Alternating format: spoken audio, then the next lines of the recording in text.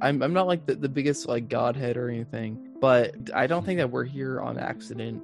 The world goes through ebbs and flows of pain and suffering, going back to man and free markets and mixing their labor with the resources around them. I think in a way that's God working through them and the Holy Spirit to create innovation. Bitcoin is manifestation of that innovation.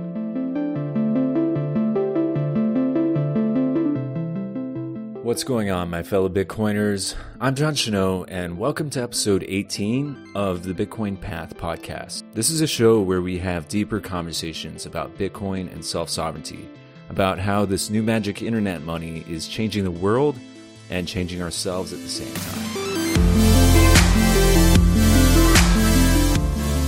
In this episode, I'm excited to share my conversation with Mr. Sue, aka Phil Gibson. Phil and I got to meet in person around the Bear Arms and Bitcoin conference in Austin, Texas last month. We connected over the fact that both of us host a Bitcoin podcast and really had a similar journey to arriving at Bitcoin through our libertarian principles. Phil is a Bitcoiner, he's a musician, and he hosts his podcast called A Boy Named Sue, which is about all things Bitcoin. Phil and I had an excellent deep talk about the Bitcoin social layer, citadels, love, religion, and spirituality, and the harsh yet beautiful reality of the free market that Bitcoin is bringing about in the world. Be sure to follow Phil on Twitter at Mr. Sue, that's MRPSEU. And as always, if you want to support the show, be sure to like it, subscribe, and share with anyone that you think might be interested in it and resonate with the message, and visit thebitcoinpath.com to learn more about other events and ways to contribute. Also, for all of you guys coming out to Miami for the Bitcoin 2021 conference this June, my buddy Jason and I, and really on behalf of the Miami Bitcoiners meetup, we wanted to throw a party for the plebs that are coming into town. It's going to be June 3rd. It's a Thursday night before the conference starts at 7 p.m. It's just going to be an awesome party. The theme is Have Fun Staying Pleb. We may not be able to have fun staying poor because we all have Bitcoin, but we're going to have fun staying pleb. And the tickets are on sale at plebparty.com. You can get more info there. And if you pay with Bitcoin or Lightning, you get a 10% discount with the code PlebsUseBitcoin. And I hope to see you there. All that's going to be in the show notes. And with that, let's get into this episode with Phil Gibson.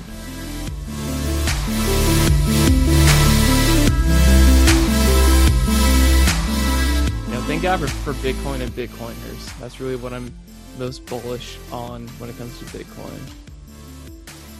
Hell yeah, man. I'm the same way. And, I was that way before I had actually met Bitcoiners in person, and then when I actually met Bitcoiners in person, then it was definitely accelerated.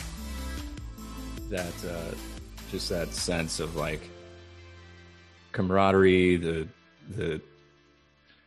melding of minds, right? Like we're all kind of grokking this thing on our own and exploring things and thinking about. Yeah, I'm amazed at how much like mind energy Bitcoin kind of like consumes, especially at first when you're first kind of like understanding it and understanding the implications that it has on the world. And so then when you get together with other people who've like gone through that same sort of red pill experience, waking up in the Matrix and seeing it for what it is. It's definitely it's a special experience to share with other people for sure. Yeah, it lifts a lot of the pressure off.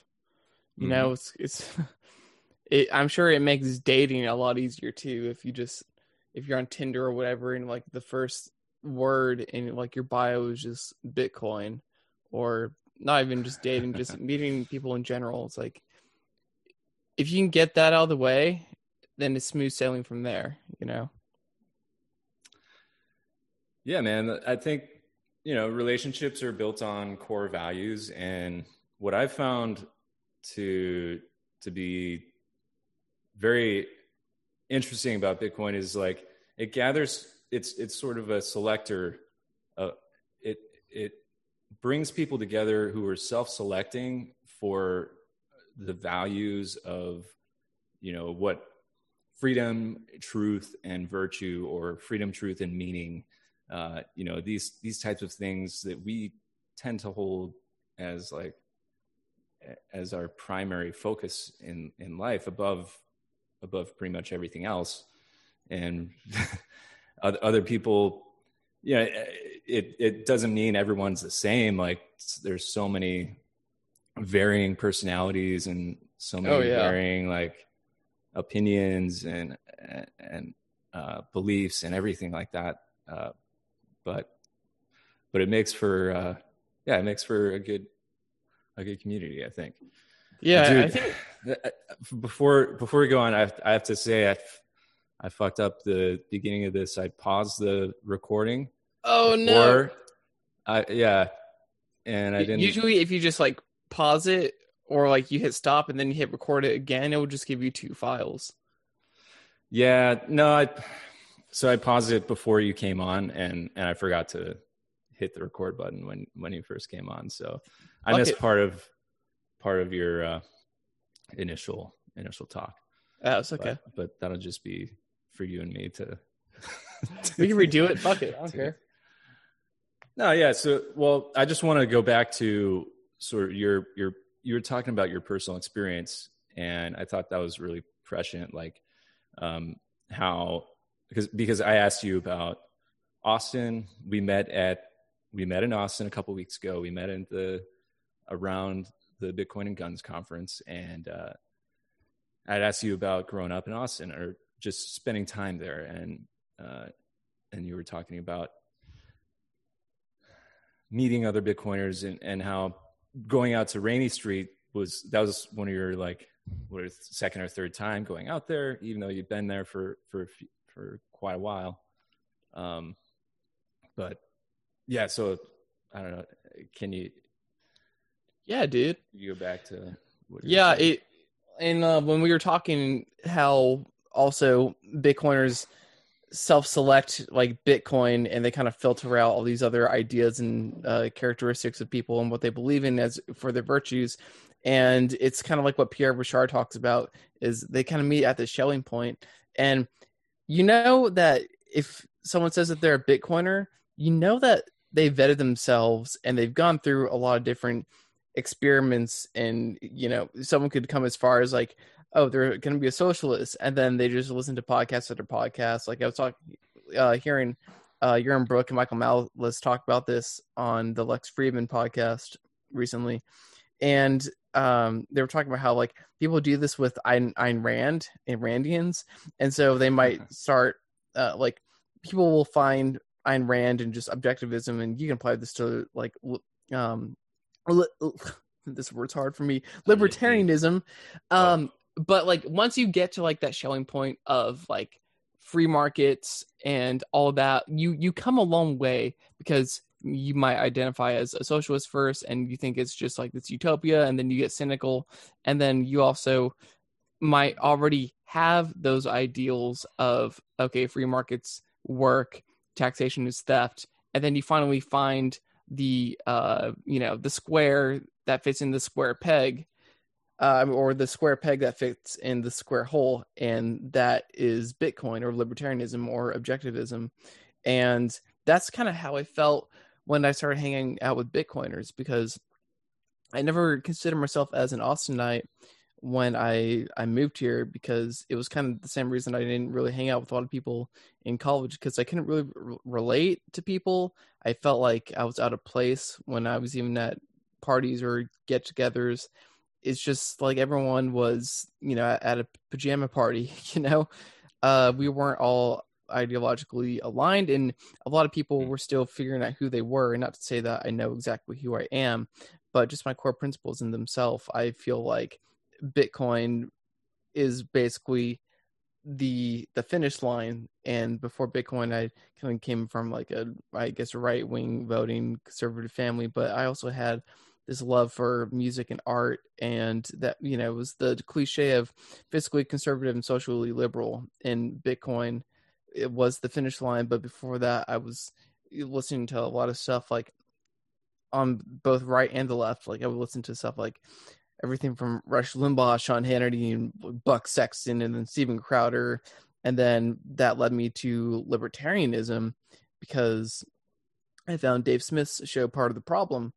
And then from there, that eventually led to Bitcoin. And I think people that arrive at Bitcoin, it does take them a while. And so as we were kind of talking about people, it's kind of like the ultimate litmus test is if you can meet people and you can both agree from Bitcoin. It's like, okay, we can really continue this conversation. Whereas if you kind of take a girl out and you after drinking, get to know each other, like, oh yeah, this is fun. And then, she brings something up like communism or some, like environmental, whatever. And then it's like, oh, I got to cut it.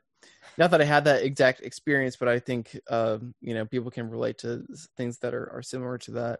And so it's just really great how Bitcoiners can just meet each other online and it's going to be fine when you meet each other in person finally. And when that does happen, just smooth sailing, kicking back drinks from there, Oh yeah, for sure. Yeah, I love. There have been multiple conversations, so many people that I've met in these conferences or at meetups, to where, yeah, we have a couple beers and we're talking, and it feels like we've known each other for a very long time, because we're just kind of transcending that initial quandary of like, oh, where does this person stand? We can kind of move past a lot of those initial barriers, I guess, and go a lot deeper. So I've really enjoyed that a lot. I like this concept of, for me, I've always been passionate about like personal connections and community and social interaction. I think that it's a very essential part of who we are as humans. And, for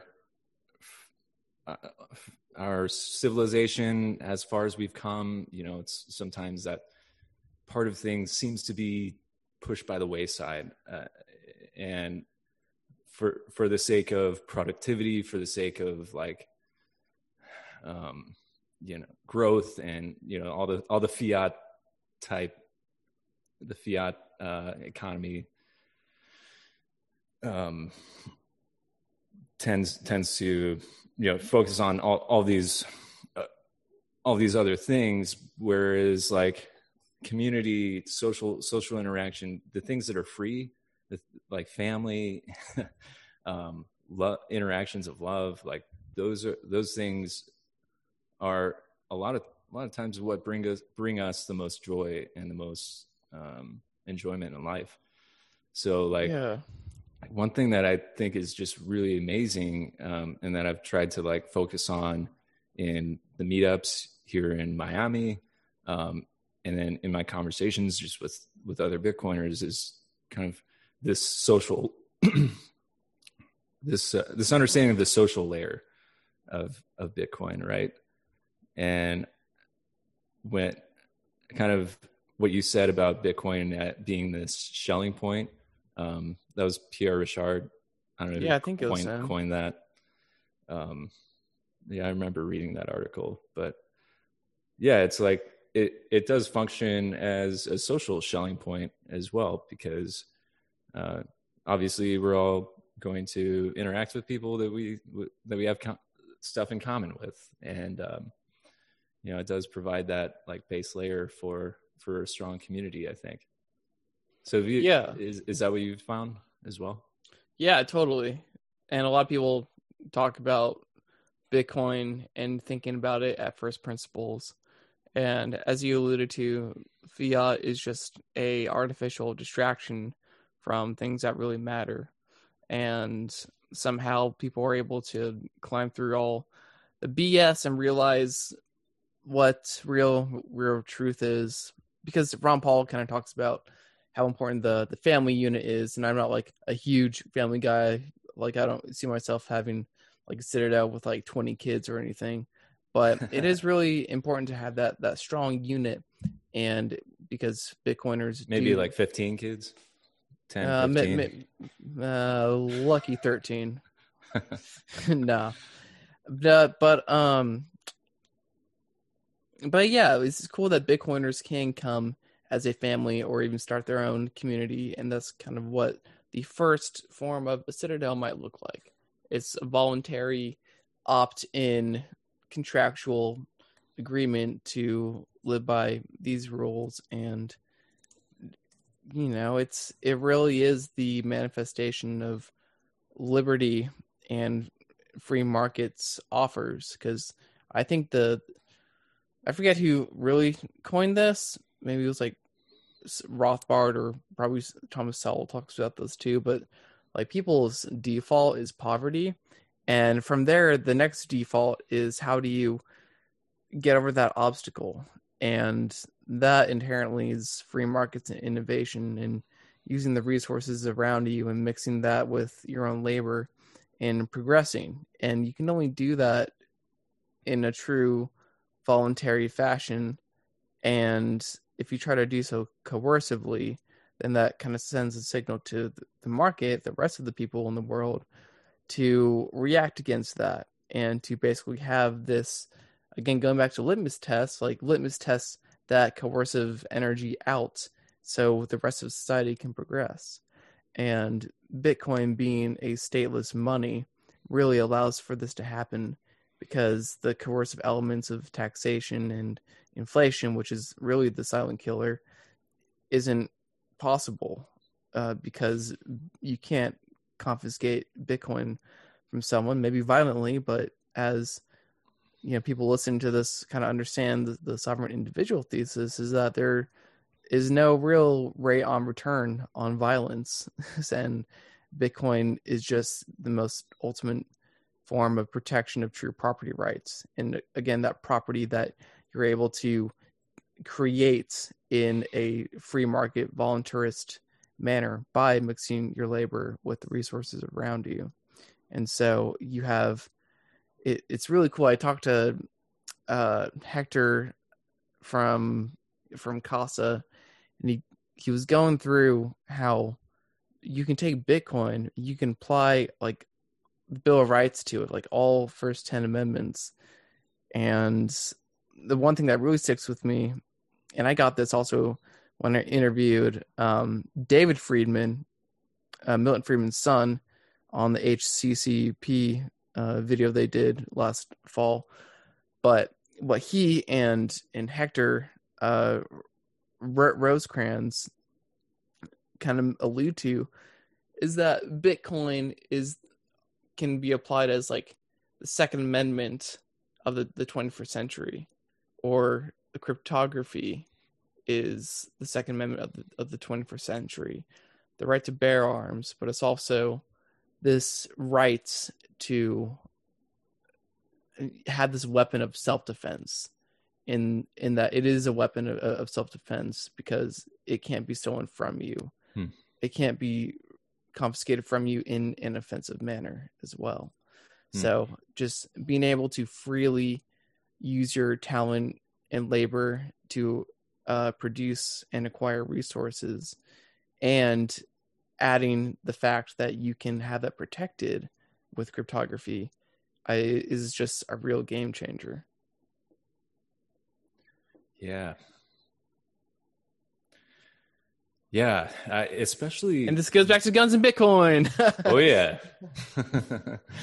Yeah, man. I mean, it's another. I keep going back in my mind as and it's something that I think we say a lot when we're together, is what a fucking amazing time to be alive, right?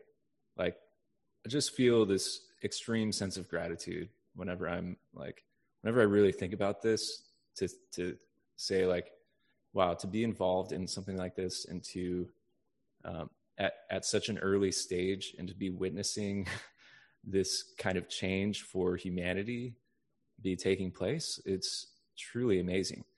Because it really is another step,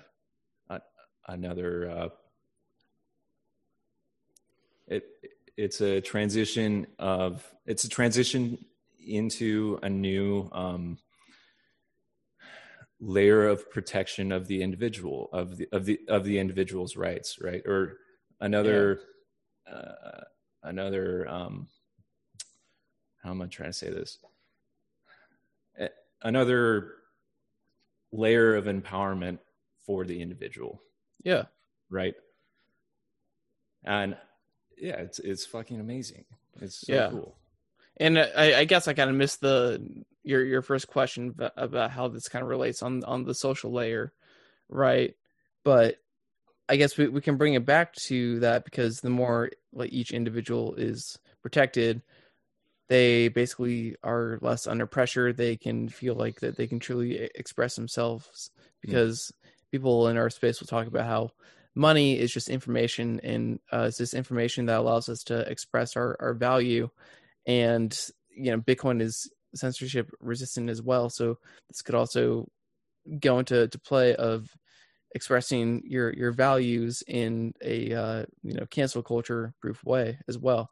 And I think that the more people that realize that, hopefully that this can slowly kill cancel culture in a way, because, people will get deplatformed or whatever, and in a way they kind of they lose their property rights in the sense where, maybe they'll lose advertisement or whatever, but Bitcoin's always a hedge against that. And I think the more people that do grab onto Bitcoin, especially like victims of deplatforming or people that feel victimized and they feel like they need to deplatform people, I think the more people that grasp onto Bitcoin, like you said, they will feel like more empowered and protected, and maybe they'll feel less threatened, and maybe their need to remove people from the earth will decrease as well. Yeah, 100%.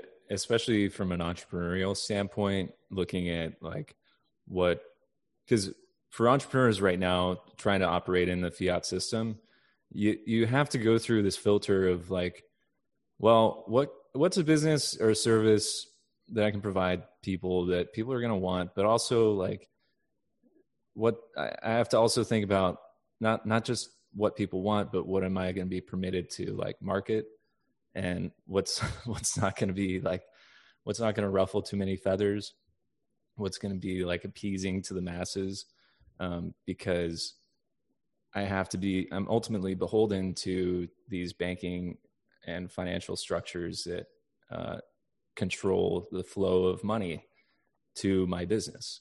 Yeah. And I think, certain industries, like the sin industries, are kind of usually the first to be maligned, or industries that are often misunderstood, or niche markets that serve a small group of people that are easy to be canceled, right? That's where cancel culture has a real impact on the actual market. So I think what's cool is with Bitcoin, you can actually look at the real market and say, okay, there are people who have Bitcoin and I want to serve them. I want to get some of their Bitcoin, so I want to offer them some sort of service or some kind of product that they actually want. And you can actually do that without needing anyone's permission. Yeah, or without having payments get canceled. Right. This is why I haven't looked into it so much, but one of the reasons why Strike's been a big deal, now helping out with remittances in South America, but then also Jack Mallers helped make that made that product to help the marijuana industry, and this could also be applied to the porn industry, and Mm-hmm. if OnlyFans kicks someone off for whatever reason, it'll be a hard push, but that content creator can go preach the word of Bitcoin to their fans and hopefully get their fans to adopt Bitcoin and support them that way. And this also gets applied to guns or anything that is fringe and might question the status quo and may even threaten the system as we know it. And so Bitcoin's kind of like the only thing that people cannot, their values that they believe in can't be silenced. If you can just pay someone money, like true good sound money, whenever, wherever they want. 100%. Yeah, man. And I love what you were saying about like how having access to this technology that enables you to store your time, to store your energy in this sovereign way, gives you a sense of security to express yourself freely, right? And that's I don't know, one of the powerful things that I've thought about a lot, and that I think other Bitcoiners have like talked about and expressed as well, is this spiritual aspect to where we are able to live truly and we're able to express ourselves truly and have like, and to speak truth and to actually like seek truth in our conversations, in our arguments. And in that process, that's what the Bible talked about as the word, like as the logos, as the divine, as Jesus went in the book of John, in the gospel, John says the word, in the beginning was a word, the logos, and the word was God, and the word was with God, or the word was with God and the word was God. I don't know the exact order. And then later it says the word became flesh and dwelt among us, and he's talking about Jesus. So in a very real sense, like this is the ability to speak truth and to actually have open and honest discussion, and is like God's presence with man. No, I totally. really believe that. Yeah, I do too. I love how Breedlove talked about masters and slaves and money, how like I agree with him 100% when he says that to some extent Bitcoin is God working through people in the free market and this manifestation of his word and power and salvation that humans can grasp onto. And I have Brian Harrington on my podcast, and he's known to be spiritual, and it really is. I'm not like the biggest like Godhead or anything, but I don't think that we're here on accident, and the world goes through ebbs and flows of pain and suffering, and going back to man and free markets and mixing their labor with the resources around them. I think in a way that's God working through them and the Holy Spirit to create innovation. And Bitcoin is manifestation of that innovation, because out of necessity comes the innovation. You have all this push and pressure, and that's why you see with any time governments try to ban Bitcoin or prohibit anything, like whether it's alcohol or drugs or rock and roll, whatever, people push back on that. They react. And this goes back to what Saylor says about like physics and equal and opposite reactions. Like you're gonna get some pushback, especially if it's from this top down authoritarian manner that doesn't jive with the way everyone else thinks and feels. I mean, well, they don't have to think and feel the same thing, but people don't like being told no. And humans are smart, and so they're going to find a way to get over that hurdle. And by the grace of God, he got the smartest brains over time to work on stuff, and that ultimately is what became the beautiful amalgamation of cryptography and economics and tech, and that's really what manifested Bitcoin. And I think it was like always him or some greater spiritual thing working through people, you know? Yeah, man, 100%. For a long time, I have a very religious background, but I've been out of, in high school, I had a very spiritual experience that led me to study Christianity and to actually be trained to be a pastor for like a large portion of my life. Like I spent 10 years in like Bible college and internships and seminary, learning preaching and learning some Hebrew and Greek and trying to like do my best to understand scripture and in order to like understand God and in order to be able to communicate who he is and what the biblical truth is to other people. And, I've been out of that world for a while. I haven't really even been involved in church for the last six years or so. But like, why do you think that is, if you don't mind me interrupting? Yeah, sure. Well, there's a number of things that happened that kind of, it was a momentous time in my life that kind of shifted my understanding of what I was doing in church and in the religious world. What I came to realize was a lot of the energy, a lot of what I was doing was not necessarily going down the spiritual path that I initially started on. A lot of my mental energy was caught up in like preserving this ego identity that I had as like this Christian person, if that makes sense. And kind of like preserving and building up this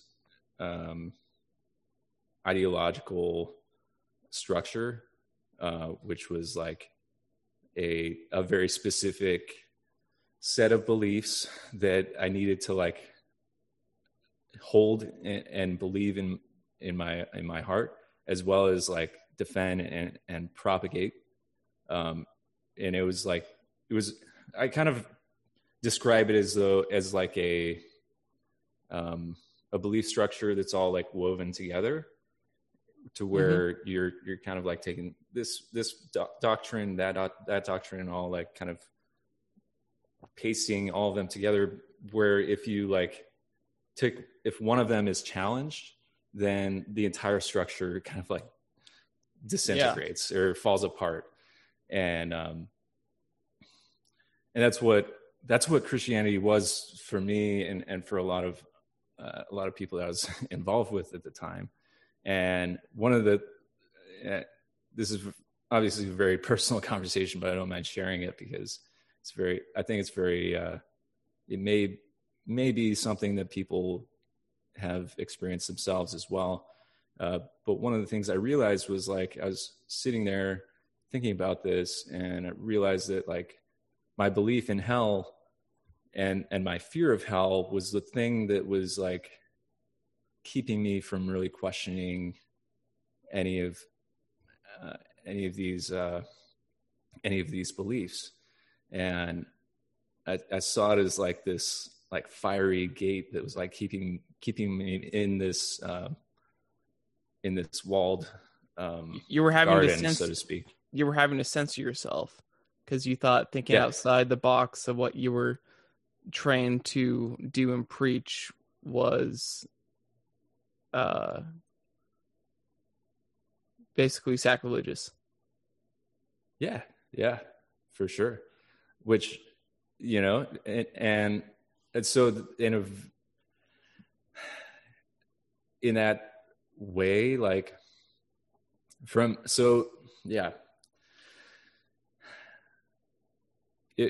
that kind of made me think like, well, why, if this is the truth, like, why can't it be analyzed from all different angles? Why can't I allow, like, why do I have to be limited in my questioning? So yeah, it's a very, that's a whole podcast in and of itself, I think. Yeah. But eventually, I realized that what initially started me down this path was a very clear and real experience of what I think to be like the presence of God, or connection to the universe, to connection to the life force that kind of like creates and energizes everything that exists. I felt a very strong connection to that, and that created a change in me, to where before I had all this like dark, heavy energy inside of me, where I was like really hateful of other people, and very contracting and unable to express myself, unable to express love for people that I appreciated. And all of that was released through this experience. And I was able to like actually express love to my mom and to my brothers, and that change was very real. And I just wanted to understand like what that was. And I've always been kind of questioning like what's lying underneath all of this experience that we're having. Like, it's so weird that we're actually even here, and what's the meaning of it all? So I've always kind of like been fascinated by those questions, and through my background and everything, I was led to scripture and to the Christian teachings in order to try to explore the foundations of that. So yeah, that led me, I don't know where where we're going with this, but at the end of the day, I found, kind of bringing it back to like my transition, or why it's been 6 years since I've been to church. I needed to like separate from it for a certain period of time, I think, in order to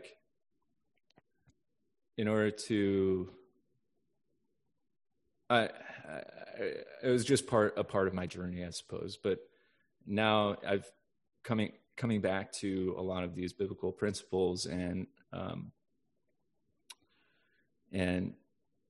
teachings that the church has really preserved through thousands of years, through 2,000 years.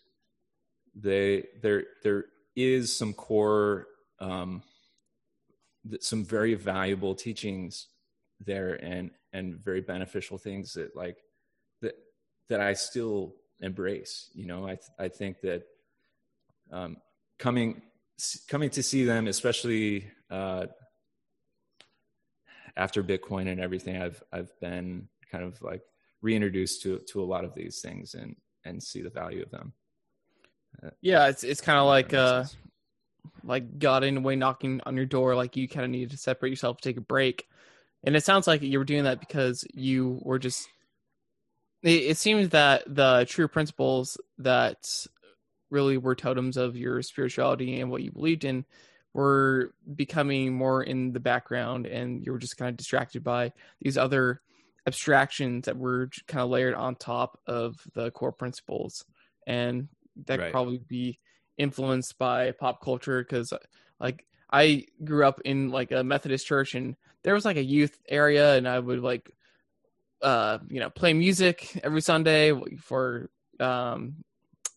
it was kind of young lifey, but just like every Sunday, and practice once a week, and like that was great. But then you also hear like the mega churches that do that, and it's like every congregation is like seeing a U2 concert in a way. And and that's cool and all, and that's a good way to get people into the door. But at the same time, there is something that is forgotten and lost.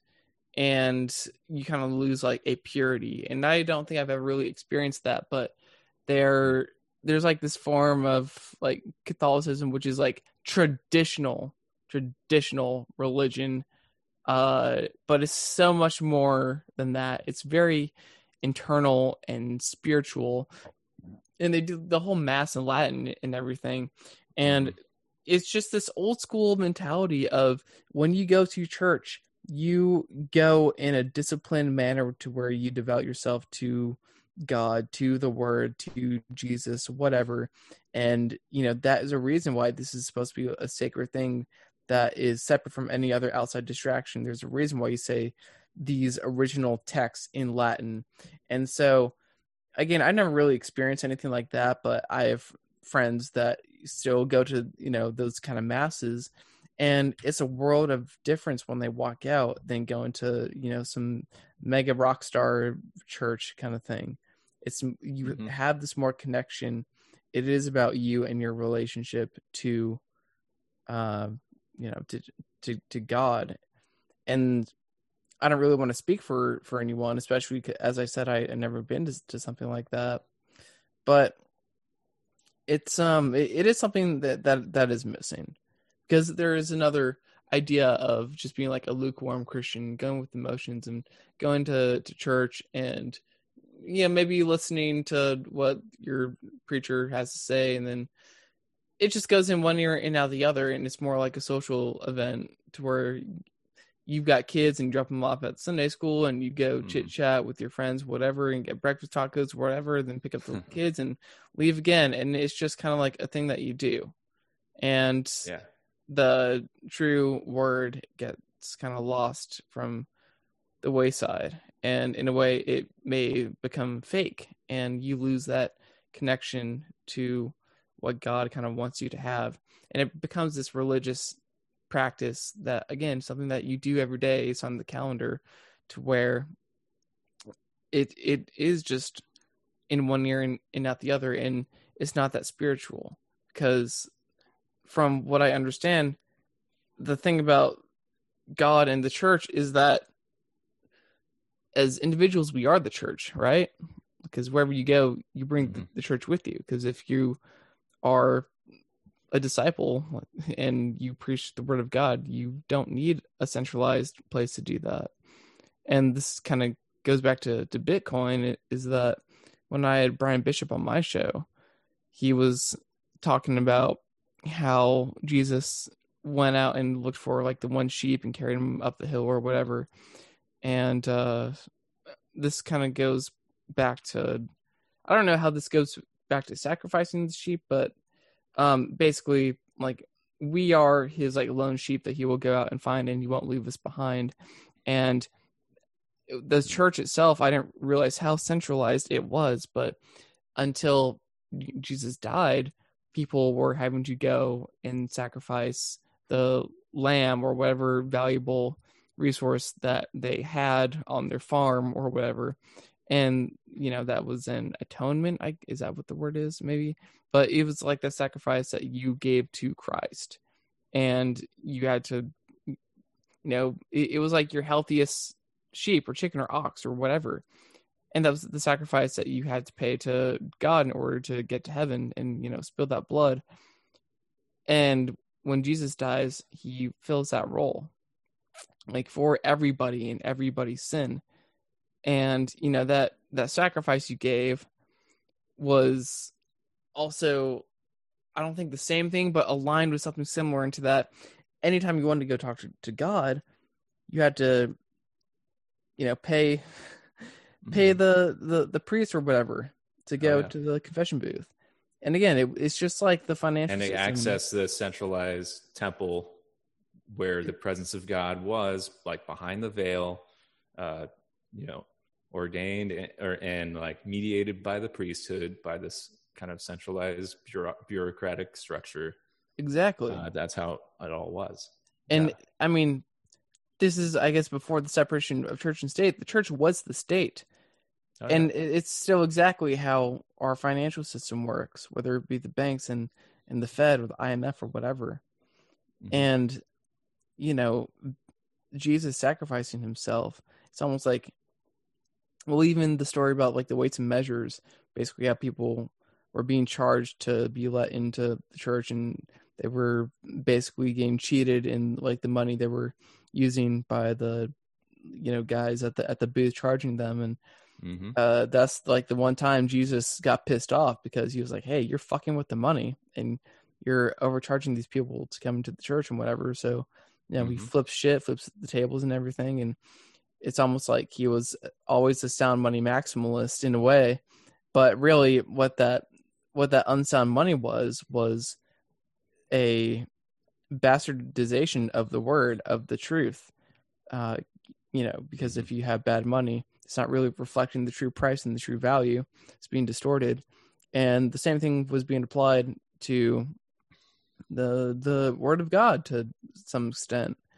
And Jesus was calling bullshit on that. And he was basically a threat to the banking system, or really the status quo. Mm-hmm. And because he was really kind of the first, anarchist, or, like no God but Christ, like no government but Christ in a way. And he was a threat to the system. That's kind of why they offed him, And his sacrifice through that, though, was him spilling his blood, him being the sacrificial lamb. So we don't have to pay the piper every time we want to go talk to God, because I may be screwing the story up, but him sacrificing himself is kind of what bestowed the Holy Spirit into everyone and made their relationship with God decentralized.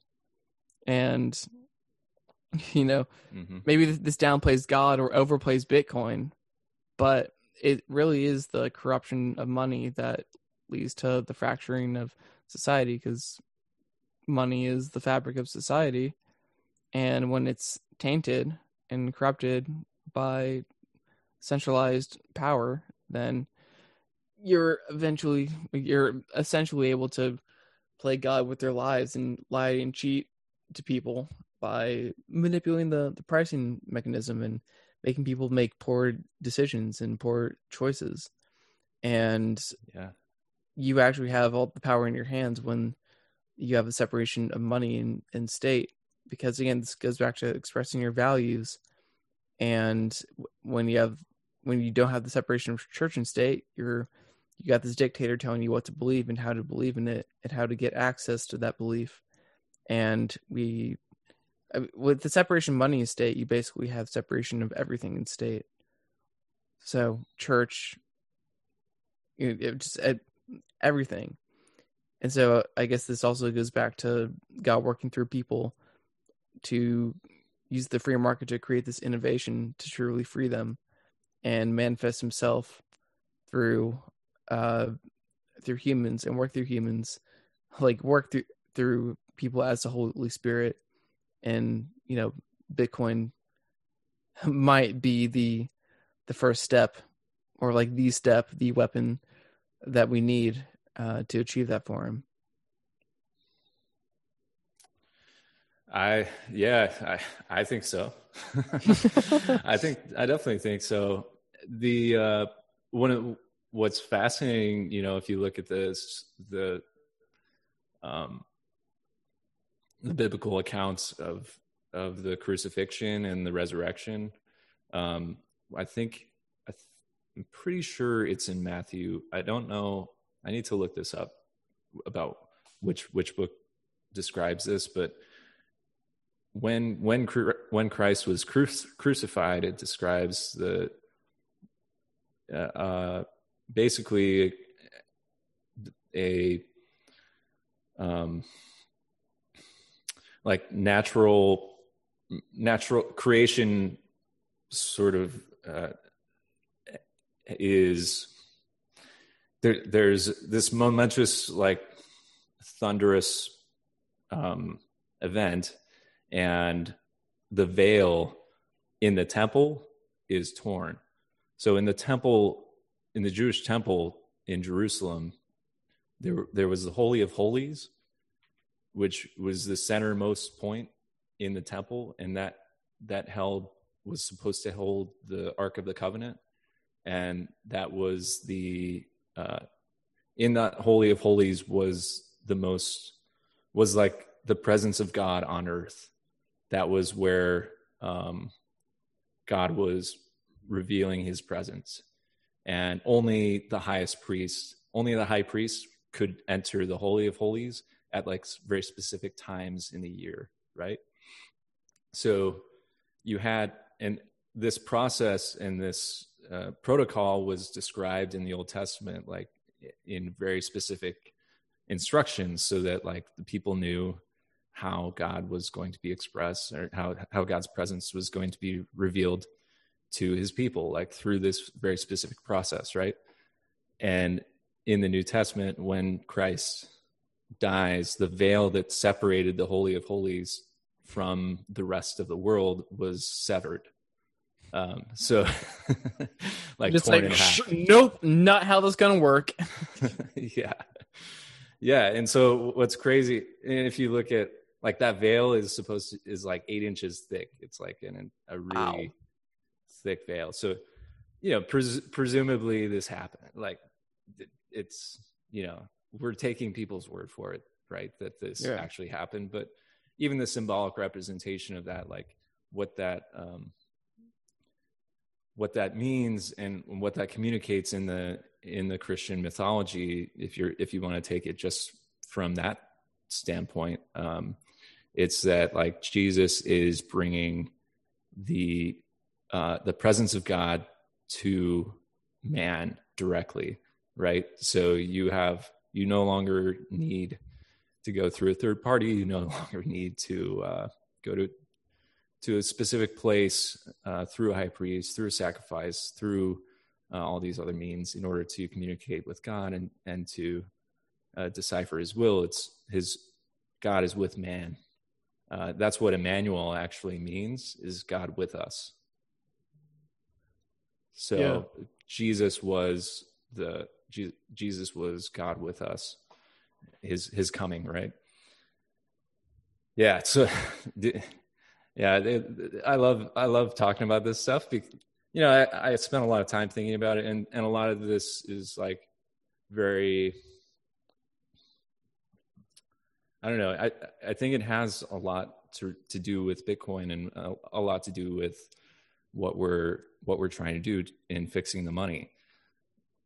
Just because like that, like you were saying, this is the way that we are exercising our own sovereignty over our own lives, and actually like determining what's valuable to us, and trying to find God's will, right? And find God's presence in our lives, to find like what is the true most optimal path forward. And if we have true price signals and are able to like attribute value to things individually, then we have like a very real understanding of what's actually valuable in life.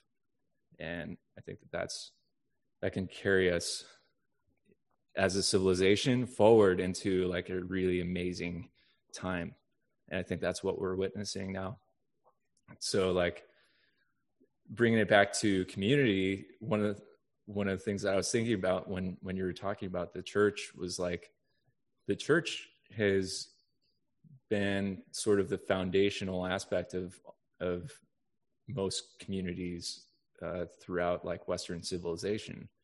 And I think that they've done a lot of things right, but obviously like have their pitfalls. There's all kinds of churches and all different kinds of like corruption that's taken place, like melding these types of religious principles with the state and with top down governance. But and that it kind of goes into how like that politics is downstream from culture, so that kind of influences the way everyone thinks and acts on a daily basis, I'd imagine. Definitely. Yeah, man. We got deep. Did. It's got teeth. Yeah, I do like. I like to think. I really think that money is the most spiritual part of any civilization, any society. Like, because we have. It's like it is that basic communication layer that where we're communicating the base level of information that's actually needed to be communicated about any given item is just like automatically transmitted throughout the system, right? So it's the thing that like connects all of us together at a global level. So I'm excited for what Bitcoin is as a hard money, as a digital hard money, is going to do for humanity, to where like we'll be able to connect globally with just humanity. Hopefully the Bitcoin community just turns into humanity, and we can have true price signals on everything, and explore and go from there. Yeah, I agree. Yeah, and even if people like don't become like the virtuous Bitcoiners as we try to be, that's okay, because the whole thing about price signals is setting true information and letting the whole world know what works and doesn't work. And when things don't work, then they fail automatically, like they fail fast, as should happen in a free market. And so the only thing that props up the failures is the central bank, whoever's manipulating the money, because that failure is too big to fail, and it's close to the money spigot, and it has its influence on the population so much. And so that corruption and that capitalism doesn't exist when you have true prices actually speaking truth, the logos. Yeah. And so I just like this last point I want to make is that people that aren't Bitcoiners tend to think that we believe in some utopia, that it's an absolute lie, because it is not a utopia is exactly why it works, because because the powers that be try to keep this quote unquote like their version of utopia going by bailing out the ones that are too big to fail. And this really led us to the whole idea of MMT, that we're just going to keep printing money and keeping things going, and the chickens will come home to roost, as they say, eventually. And hopefully Bitcoin, actually I do believe Bitcoin, as we're starting to see, will be that smooth transition and have that true great reset that we actually need, and will instill logos back into the world. Amen. Amen, brother. Amen. Yeah. Preach. Oh yes. Oh yeah. Hell Satoshi. So one of the something I saw just in your bio, which kind of relates to what you're just saying, I think, is own your failure. So it seems to me that that's something you hold like very dear, very, very. It's kind of a personal belief, and I wonder if you could elaborate, like maybe if there's a particular experience that like, yeah, man, made that real for you. Yeah, so that's funny. I think I've talked about this. I can't recall if I have on the show, but that comes from my AP Human Geography teacher in freshman year of high school, named Brent Ostos. And he was funny, man. Just like history teachers are always kind of the out there ones, and they have their quirks, and they're very opinionated. And this guy was, I don't want to say brilliant, not like some Elon Musk or anything. Well, people might say Elon Musk isn't brilliant, but like whatever. Just a really great teacher. He cared. And he just had a, don't like fuck with him attitude, or like he didn't care. It was inspiring, but it was also kind of like a he could come across as crass and rude. And if someone was complaining about, oh, the reading's too long, or this is hard, I don't want to do this, and then they end up failing the test or whatever, or they make a mistake, he'd always say, own your failure. That's your fault. Own it. Be proud of this and learn from it. Or, maybe he was just saying it as like a throwaway. It's like, another thing he would say is that if someone complains to them about something, he would go, that sounds like a personal problem. Just look all sincere, but just be very smart ass about it. But the whole own your failure thing, as snide as he may have been, I think he was also very sincere about that as well. Because as humans, we're not perfect. I mean, we are human and we make mistakes, and we need to look at every mistake, whether it's a failure or not, take ownership of it, and not really have, I guess, regrets, because regrets are just things that you look back on in life that you can reflect on to continuously improve. And I say at the end of my show, since I've been doing my show, which is called A Boy Named Sue, like the Johnny Cash song, but spelled P-S-E-U, is own your failure, because God knows our so-called leaders don't. And this goes back to the Fed, the state, and it's just by the incentives of a corroded system to where they're not incentivized to own their failure, because they just kick the can down the road and do whatever they need to get votes and appeal to the public and just bullshit their way into success. And they may commit a lot of failures and casualties along the way that maybe they care about and regret, or maybe they just don't care. Maybe they are psychopaths and evil or whatever, but I'm not really one to speak for them. But whether or not they do own their failure as individuals, it would seem that on a grand scale, if you look back at history, they say that history doesn't repeat itself, but it rhymes, and you see continuous failures of the corruption of money, and just from the corruption of money you get failures, and just the mismanagement of the economy and the mismanagement of the world, because that's what happens when you have central planners. You can't micromanage something on a macro level. And if history says anything, our leaders have not owned their failure. And hopefully with Bitcoin, they will be forced to, or at least they'll actually be able to fail hard and fast and for good. And a free market solution will replace them. And so it's important, I feel like, for me to remind myself and my audience is to own your failure, because God knows our so-called leaders do not. And because we're individuals participating in this as free a market as we can be, Bitcoin is the ultimate tool that enables us to do that by expressing our value.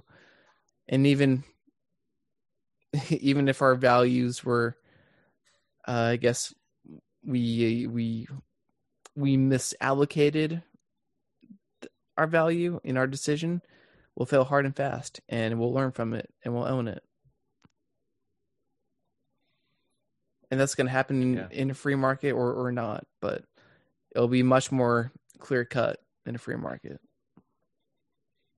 which Bitcoin provides. 100%.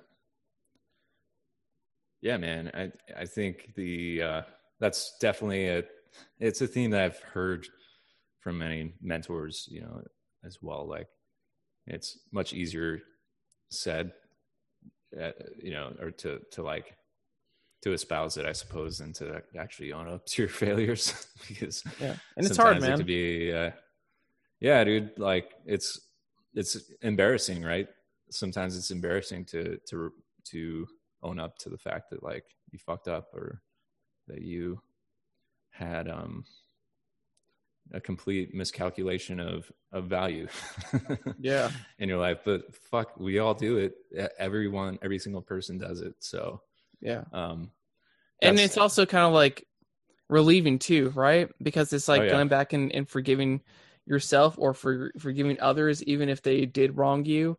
It Yeah. really, it, someone might argue this sounds really cuck, you know?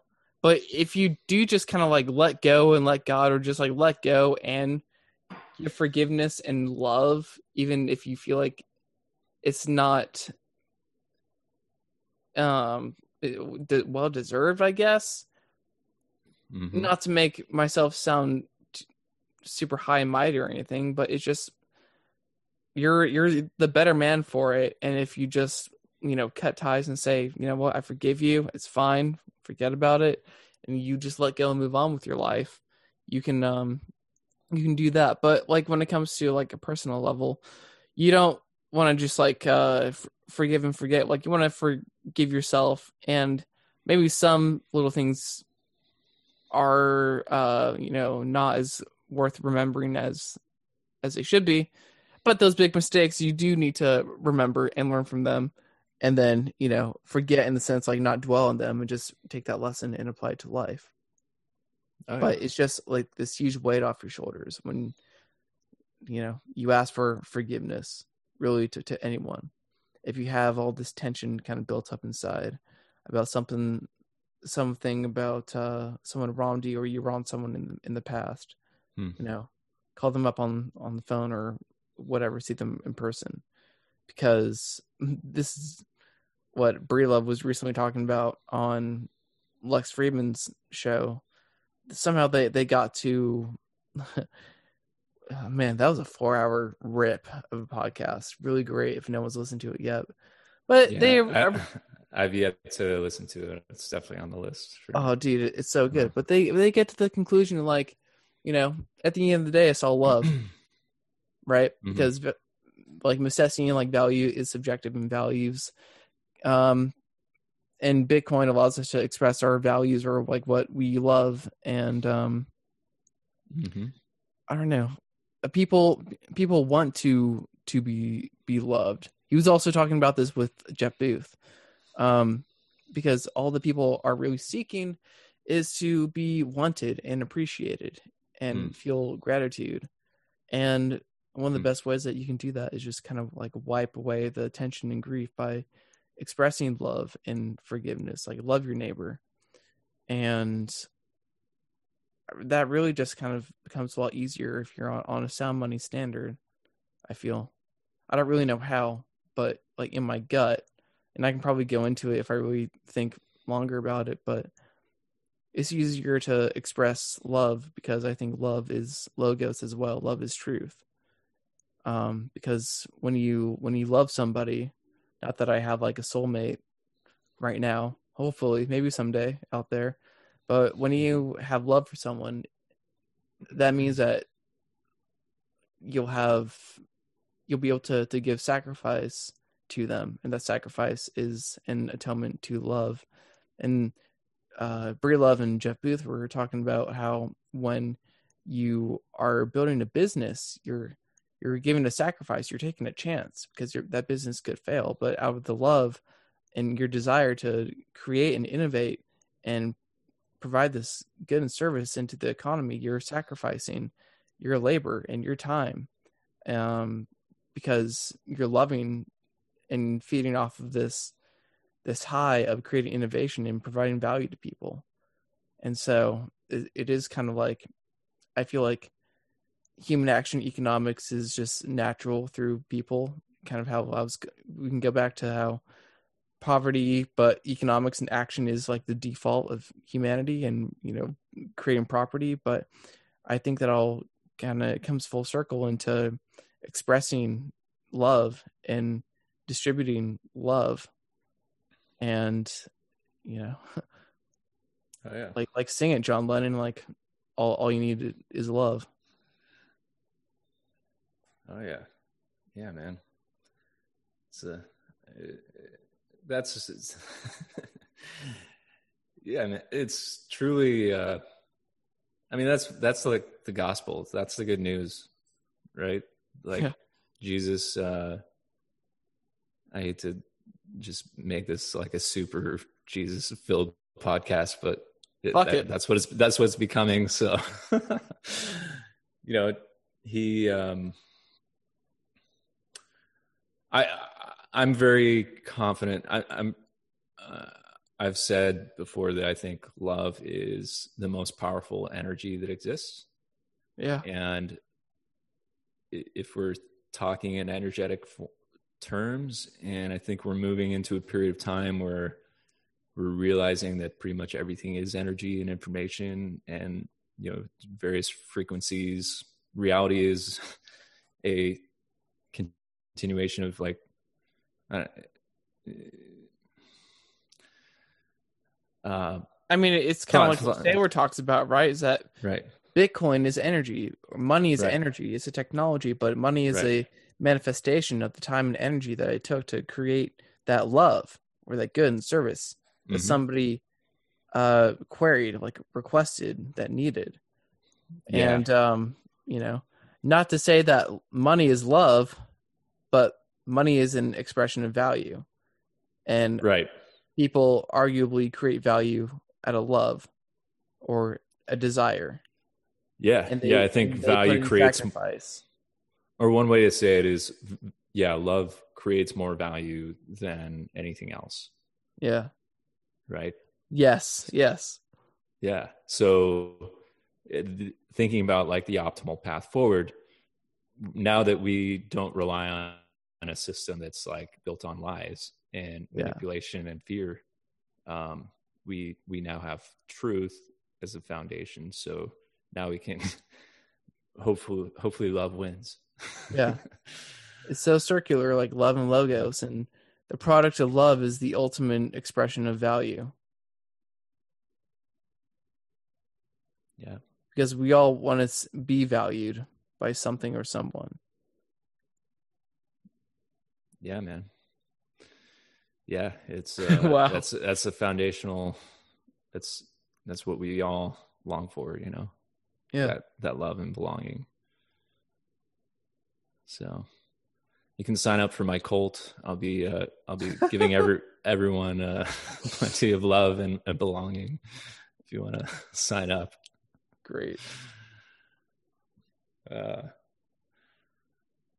Man, this is awesome. I think we solved the major world problems, and pretty much, dude. All people have to do is listen to this podcast, and then we'll be set. Everything will be smooth sailing from here on out. All you need is love. We did it. We're done. Clock me out. Oh man.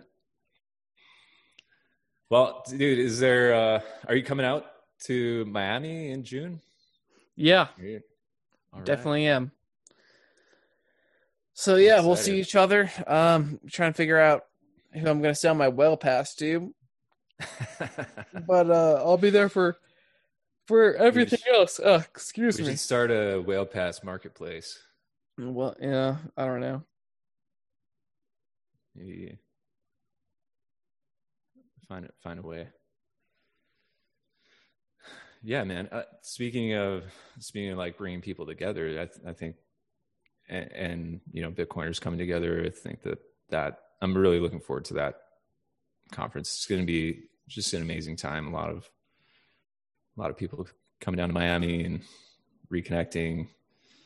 A lot of pent up like Bitcoiner energy is going to be released. Yeah.